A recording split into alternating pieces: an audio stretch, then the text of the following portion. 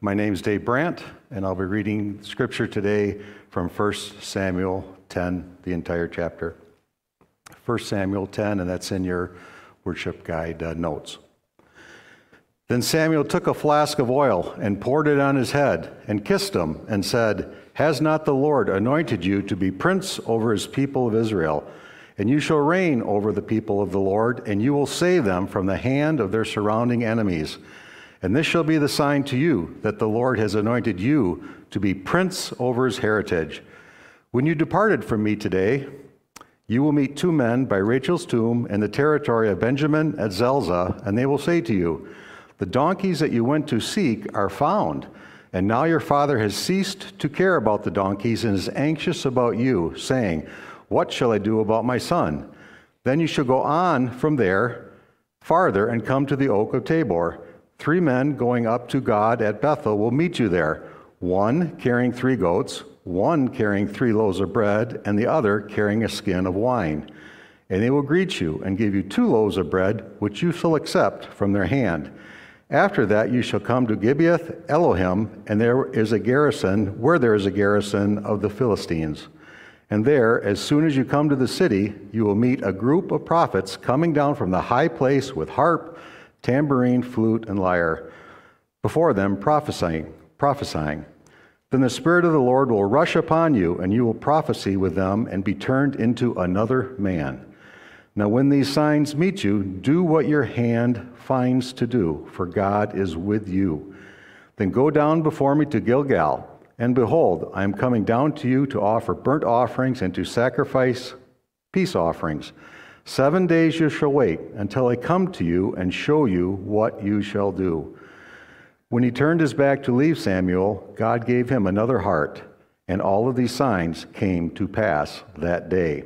When they came to Gibeah, behold, a group of prophets met him, and the Spirit of God rushed upon him, and he prophesied among them. And when all who knew him previously saw how he prophesied with the prophets, the people said to one another, "What has come over the son of Kish? Is Saul also among the prophets?" And a man of the place answered, "And who is their father?" Therefore it became a proverb. "Is Saul also among the prophets?" When he had finished prophesying, he came to the high place. Saul's uncle said to him and to his servant, "Where did you go?" And he said, "To see the donkeys." And when he saw they were not to be found, we went to Samuel. And Saul's uncle said, "Please tell me what Samuel said to you." And Saul said to his uncle, "He told us plainly that the donkeys had been found. But another matter of the kingdom of which Samuel had spoken, he did not tell him anything." Now Samuel called the people together to the Lord of Mizpah, and he said to the people of Israel, "Thus says the Lord, the God of Israel, I brought up Israel out of Egypt, and I delivered you from the hand of the Egyptians and from the hand of all the kingdoms that were oppressing you. But today you have rejected your God, who saves you from all your calamities, all your distresses, and you have said to him, 'Set a king over us.' Now therefore present yourselves before the Lord by your tribes and by your thousands." Then Samuel brought all the tribes of Israel near, and the tribe of Benjamin was taken by lot. He brought the tribe of Benjamin near by its clans, and the clans of the Matrites was taken by lot. And Saul, the son of Kish, was taken by lot. But when they sought him, he could not be found. So they inquired again of the Lord, "Is there a man still to come?" And the Lord said, "Behold, he has hidden himself among the baggage." Then they ran and took him from there. And when he stood among the people, he was taller than all of the people from his shoulders upward. And Samuel said to all the people, "Do you see him whom the Lord has chosen? There is none like him among all the people." And all the people shouted, "Long live the king!" Then Samuel told the people the rights and duties of the kingship, and he wrote them in a book and laid it up before the Lord. Then Samuel sent all the people away, each one to his home. Saul also went to his home at Gibeah, and with him went men of valor whose hearts God had touched. But some worthless fellows said, "How can this man save us?" And they despised him and brought him no present, but he held his peace. There may be no other truth more important than you and me as Christians understanding that God is king. And for our children sitting here, that might be something that they're just trying to understand. What does it mean he's king? What does his kingship look like? For moms and dads or grandmas or grandpas or just all the adults in this room, knowing God is king is a lifelong journey.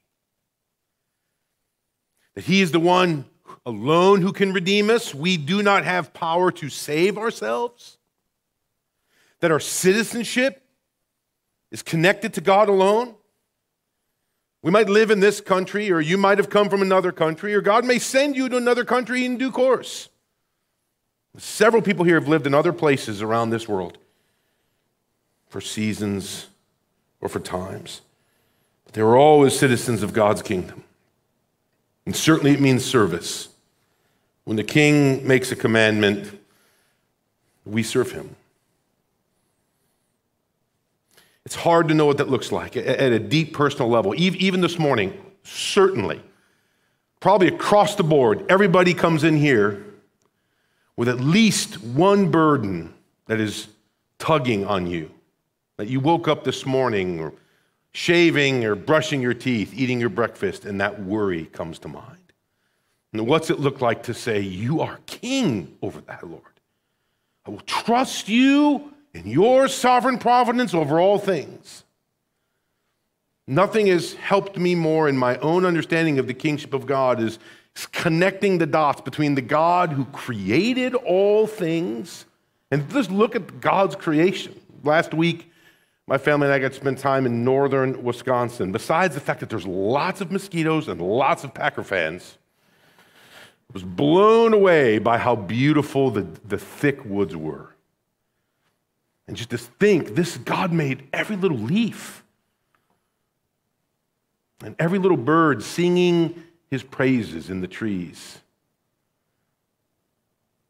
What's it look like then to know that the God who created this world that's beyond our imagination at the same time sustains it, including you and me? That is hard because we like this doctrine of creation, but this doctrine of providence, that he's the one who provides all things. Lord, help us to trust in you. Help us to believe that you are king with whatever that worry is that you and I bring this morning as we sing songs about the King of Kings. I've shared with you before our own story when we spent 3 years in Great Britain, and I went through a graduate program. And I remember the day I had what's called the viva. It's a Latin word which literally comes from the gladiatorial games. You've seen the movie Gladiator, not a PG movie. It was the Caesar is asked, thumbs up, live, or thumbs down. That's literally what they call the last test of the PhD program in the UK. That's kind of a scary name. And I remember that day, May 6, 2005. I couldn't eat the entire day before, and that's saying a lot for a big guy. And I certainly couldn't eat the morning of. I couldn't even get water in my throat. I was so nervous. And I walked over to the East Sands there on the shores of Scotland, and I looked at this big ocean. I'm like, Lord, I think I've done all I can do. I am more than a little intimidated. But the way the Viva works is an expert in Europe on your topic flies in to examine you. He was a professor from the University of Durham. And you wear your tie and your sport coat and you show up. And I had my Viva and I passed. And I don't remember a word he said once he said, you passed. I think I heard angels singing and my stomach growling. But as I walked with my wife and 3-month-old son to a friend's house for a little gathering, as we're walking through Old St. Andrews, right where they had the golf tournament just a few weeks ago, I said to my wife, I feel this strange sense that as much as this is a major accomplishment, that it is loaded with the grace of the King. The fact that scores of people applied to study with this one supervisor and he picked 3 and one of them came from Rockford, Illinois. The fact that literally 5 minutes after I found out that $20,000 we thought was going to come to help support us, literally 5 minutes later, in a way that reminded me God is king and I am not, I got a job offer that covered all our living expenses for all 3 years, including food and utilities. We went through a long process of infertility and beyond what the doctors thought they could do, and I'm walking with a 3-month-old son. Probably already weighed 70 pounds at that point, but that's besides. I'm walking with this 3-month-old little boy that just felt like grace. Then I go to this Viva. I even remember the day before, I'm standing by the butcher shop, all is in all of hanging haggis sitting there. And I see my supervisor, and he goes, "Oh, have I told you about what to do in your Viva? Because you need to know this." I'm like, "No, you could have let me know ahead of time. I'm glad I bumped into you at the meat market." Like literally all those details, I said to my wife, God has had his hand in every step of the way. And I felt this weird emotion of, I should feel this sense of great accomplishment, but I actually felt like worshiping. I should feel this sense of this great accomplishment that I've accomplished, but I just knew that there were way too many things that were totally out of my control that God had to do, and I just had to say, it is of the Lord. I couldn't claim it and stick it to myself because I knew it was his providence.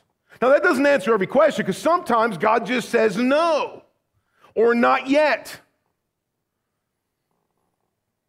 But even then, he's being king, sovereign over all things.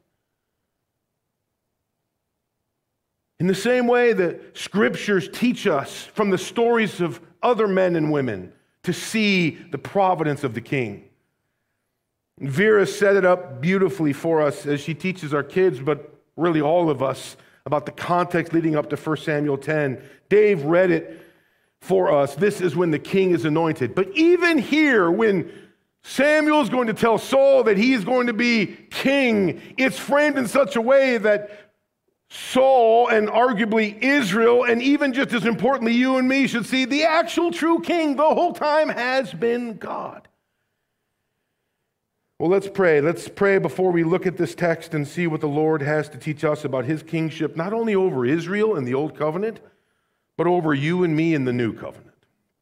Let's pray. Father, open our eyes that we may see the wondrous things in your law.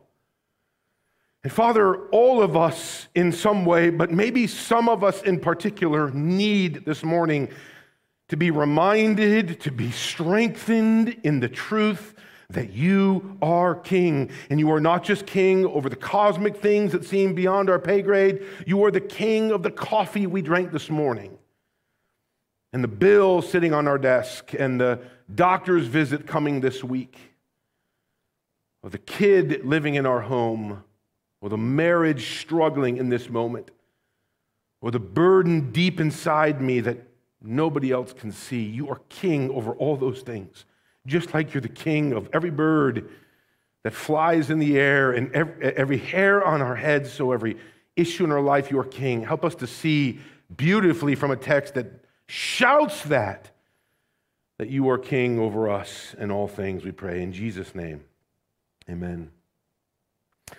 So Samuel took a flask of oil, verse 1, and poured it on his head and kissed him and said, "Has not the Lord anointed you to be prince over his people Israel?" That may have been a shock to Samuel. As you'll find out later, it's not something he felt like he could do, and honestly, rightly so. But notice that first verse and that word prince. It doesn't say king. Pastor Kurt was right to point out that word back in the last chapter, if you remember from a few weeks ago. God is particular with his choice of words. He didn't give him the title king. He didn't. He gave him the title prince. That's not a typo or a translation issue. The Hebrew word for king is melech. That is not that word. That's the word vice regent. The word regent might sound strange. Vice king, supportive king, temporary, interim. But you know the word vice because we have a vice president. And what is the vice president supposed to do? Well, fill in or do what's assigned by the president. But they're not the president. They're the vice president. A vice regent is a person who acts in place of a ruler, a governor, or a sovereign. A person who acts in place of the king. See, God couldn't give them the king because the office was already filled. He's the king. So notice how the text is, in a sense, giving them what they wanted, as God will say, you're rejecting me as king, but he can't give them the king because he's the king. He can just give them a vice king, a prince.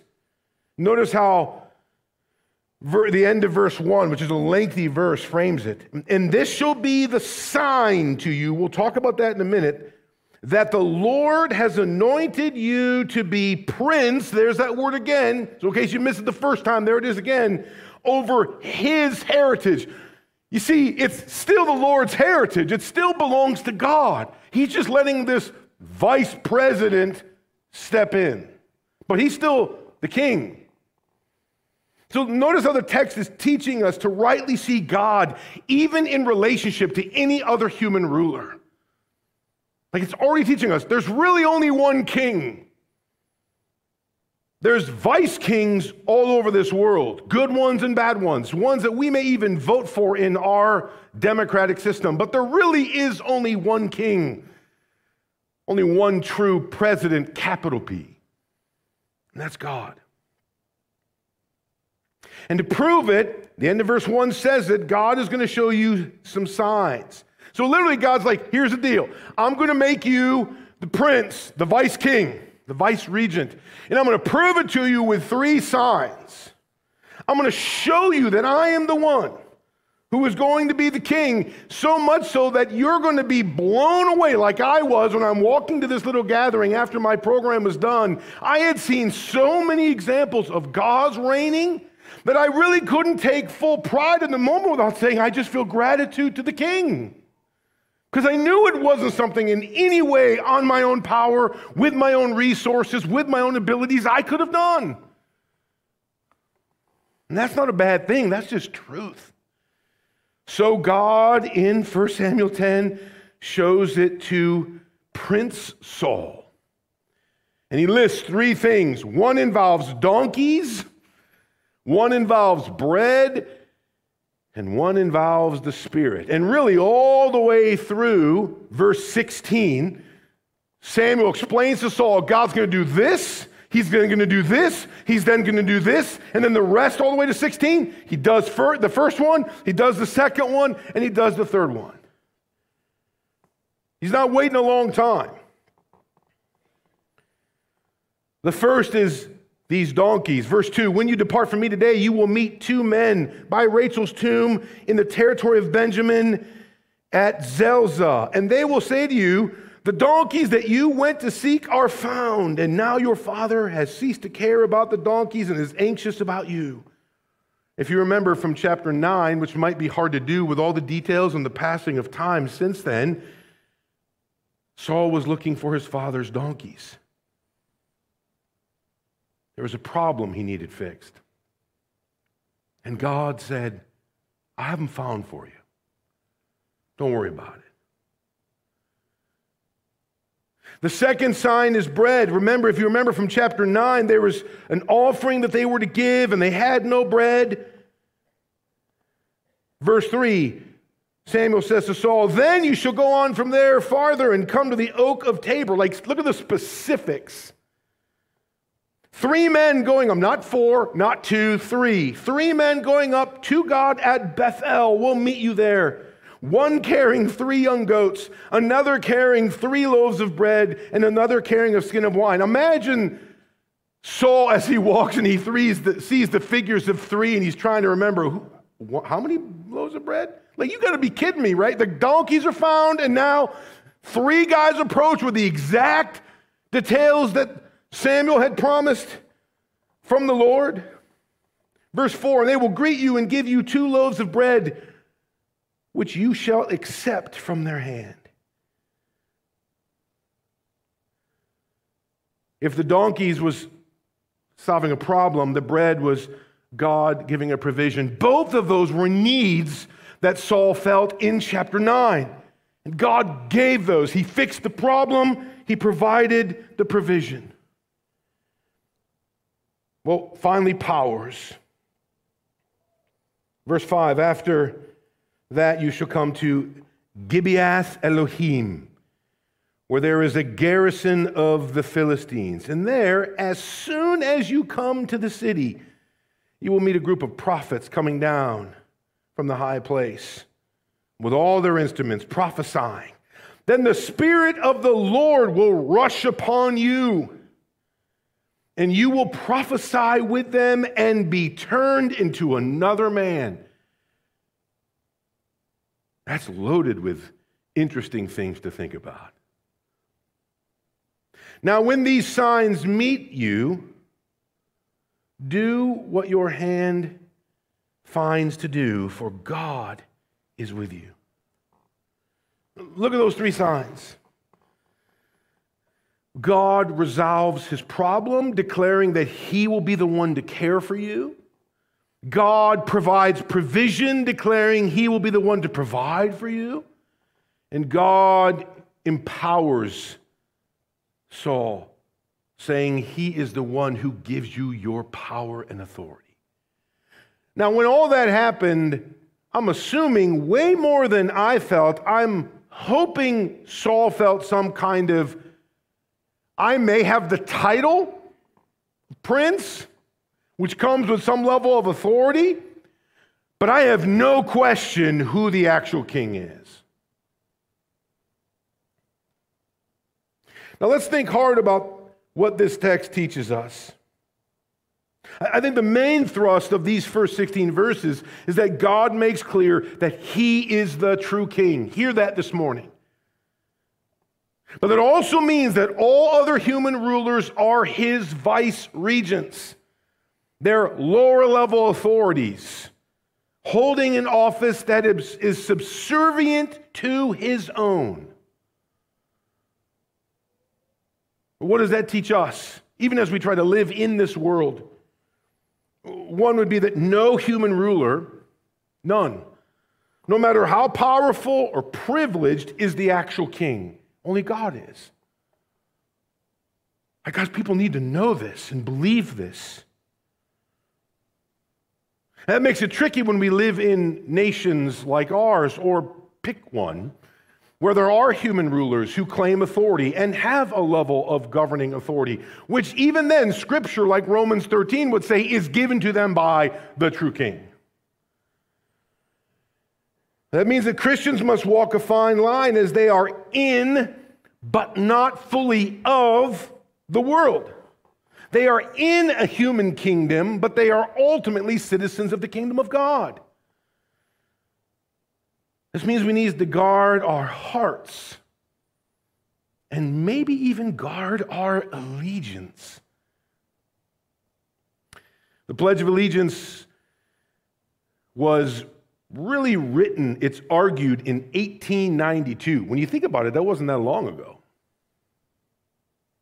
Well after, more than a century after America had already existed. It was soon promoted in some children's magazines, and a local school began to say it every morning, and especially with the onslaught of World War II and other issues facing our country, every local school has now said the Pledge of Allegiance, probably since most of our lifetimes that we can remember. It's interesting, when you go back to 1892, there were numerous Christians that struggled with the Pledge of Allegiance. These weren't communists. Not at all. These were people that loved this country and saw it as a gift of God. What they struggled with was not that they didn't want to support their country. They struggled with that dual allegiance that they felt. They struggled. They're like, wait a second, I totally love my country and am thankful for it and should be, but man, that word allegiance is strong. Like, I don't know if I can pledge allegiance in a full sense. Temporary allegiance, partial allegiance, but I feel this mix. How can I declare allegiance to any ultimate kingdom or king other than God? Some Christians try to resolve that by not just having a pledge allegiance to an American flag, but a Christian flag. So at least allegiance was said to both. Now, I'm not trying to say one way or another what's right, good, or proper. I'm just giving a little descriptive history. But notice that tension felt by our brothers and sisters 130 years ago. They knew that they were kingdom citizens first, American citizens second. The same issue happened with Christians under king rule in Britain or India or places in China. This has happened in every country around the world. We're not alone in that. But they felt that challenge. Wait a second. I know I have a ruler and I know there's some mission involved, and God even commands me to honor the authorities He placed in front of me, but He's the one who put them there. My ultimate and true allegiance is Jesus Christ. They felt that allegiance was a religious act. Submit for leaders, for sure. Pray for leaders, absolutely. Obey laws, support, fight when needed, absolutely. But allegiance, that feels like an act of worship. Can I do that? Isn't that what Shadrach, Meshach, and Abednego were asked to do? You and I need to live wisely in the tension of these competing kingdoms, and at least be aware, even from 1 Samuel 10, man, God is the king. And I'm aware of that tension. You and I should feel that tension. Even though we rightly engage in the common good in our country and vote for elected officials we believe will be the most at producing what is true and good and right, yet we know that even they are vice regents. Princes, not the true king. But maybe ultimately what this text is trying to say is that the Bible will slowly reveal that one day there would be a human king who would also be the true divine king. Man, the story of the Bible, I mean, if you just took 1 Samuel 10 and just kind of flew 30,000 feet above Genesis to Revelation, it's this beautiful story about God being king and God's people wanting human king, but God, the divine king, was like, I'm your king. I'm the one that's providing anything. These guys are puppets in my kingdom. Giving them what they wanted and showing them that that was never going to be the human king that would serve them, love them, be the rightful king. So that when you get to the beginning of the New Testament, what we celebrate at Christmas, what do you hear? You hear the story of the coming king, who was not just fully God, but he was the human king they long wanted, and they totally rejected him. His exaltation was on a cross with purple garb around him and a crown of thorns on his head. And in every known language in the ancient world, it said the word king right above his head. Because that's a king that doesn't serve himself. That's a king that doesn't hold on to power. That's a king who dies for his kingdom. That's the story the Bible tells. So remember that, brothers and sisters, even as we started this morning. What's that burden you came in with this morning? What's that feeling you feel at times where you might say, hey, Mickey, I liked hearing a couple times back in 02 to 05 when God kind of opened some doors and made some things happen. But in my last 3 years, God's been silent. It feels like this king doesn't care about me. He doesn't even know that I have this need. I'm great at work for you, But where is this king in my life? And all I would say is when you look at this king, he is a king that has already died for you. There should be no question that even if his sovereign providential purposes don't fully line up with what you would wish and when you would wish it, that he is a good king who serves his people. And you can trust him, even as you must submit to him. Well, the text ends with something like the coronation, verses 17 to 27. But Samuel's coronation is a bit of a judgment on God's people. Verse 17, Samuel called the people together to the Lord at Mizpah, and he said to the people of Israel, "Thus says the Lord, the God of Israel." So it's not me speaking, it's God. And are you ready for this? God says, "I brought up Israel out of Egypt, and I delivered you from the hand of the Egyptians and from the hand of all the kingdoms that were oppressing you." Like basically, I've given you everything. Provision, problems fixed, powers available. But today, you have rejected your God. How would you like that to be said by a prophet of the Lord? Today you have rejected your God who saves you from all your calamities and all your distresses, and you have said to him, "Set a different king over us." There is no harsher statement that you will see in Scripture of a people that fail to trust God as king in all of Scripture. And yet God gives those people the king that they want. "Now, therefore, present yourselves before the Lord by your tribes. Here's your king." See, God has rightly interpreted the actions of his people as adopting the world's values of power and craving for it themselves. Even as God's own covenant people, they were, instead of taking the provision, the power, the problem solving that God had already shown them, they rejected that and said, "I want the provisions that the world offers." Brothers and sisters, we are tempted to do the exact same thing. We are tempted to trust in our own abilities or the systems of this world rather than God as king.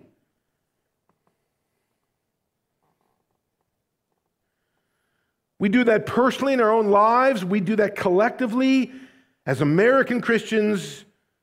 For example, have pursued worldly powers and baptized it as Christian.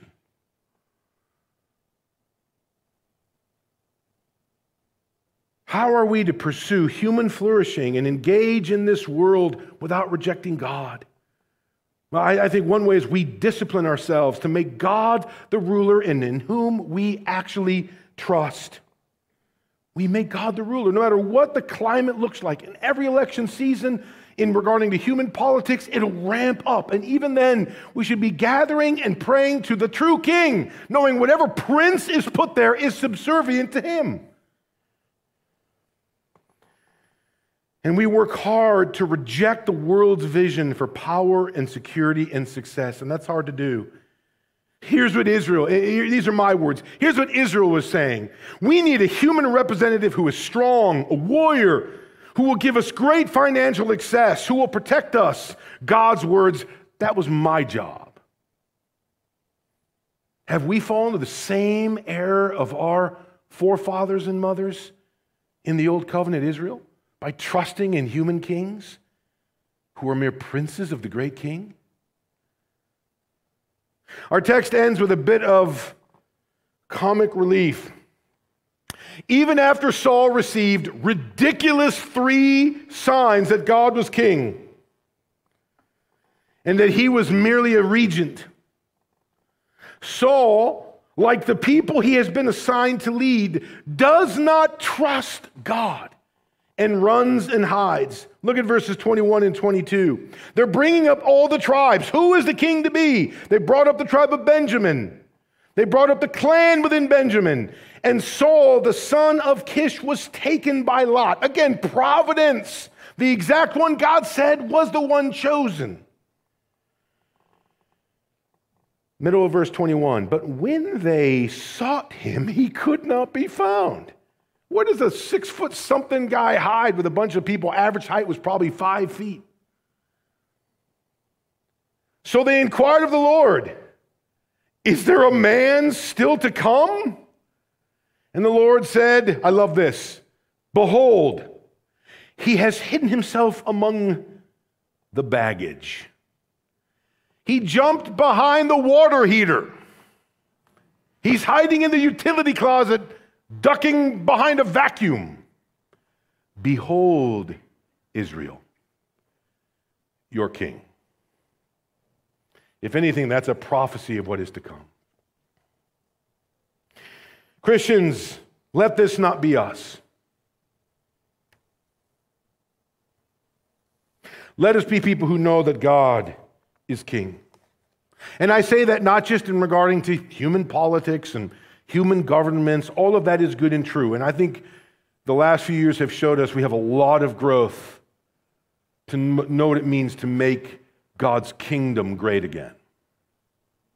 But even besides that, let me say this to you as I started. What is that issue with which you're struggling with this morning?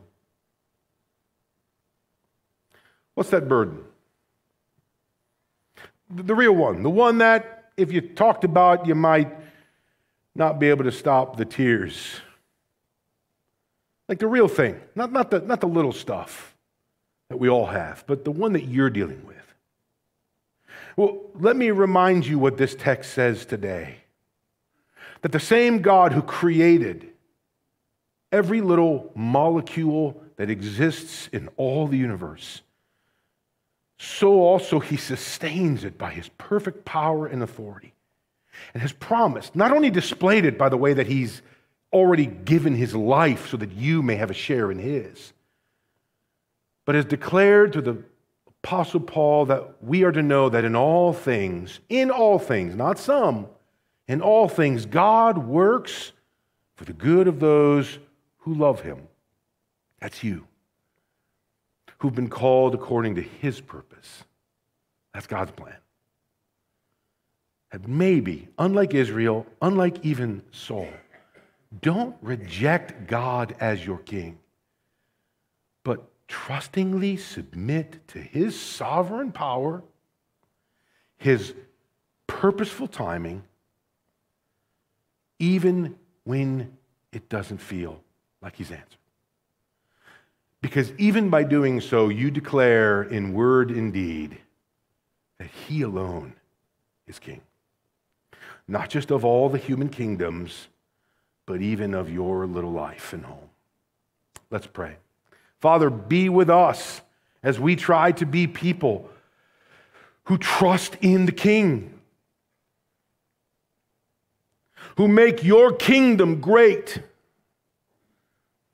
who trust in you with difficulties that are beyond our pay grade. Father, I pray for the man or the woman or the young person here today who is so burdened with something that they feel like, God, you've been silent, that maybe they've even thought the thoughts, that you don't care or don't know or are powerless to act. And I pray that 1 Samuel 10 has declared to them, you are the God of all power and all provision and all problem solving. But you are also the King who commands, and we trust and obey. Help us to trust, even when it seems like you're silent. Help us when things are going well to make you the king over all other kings, and help us when things are going poorly to trust in your perfect providence.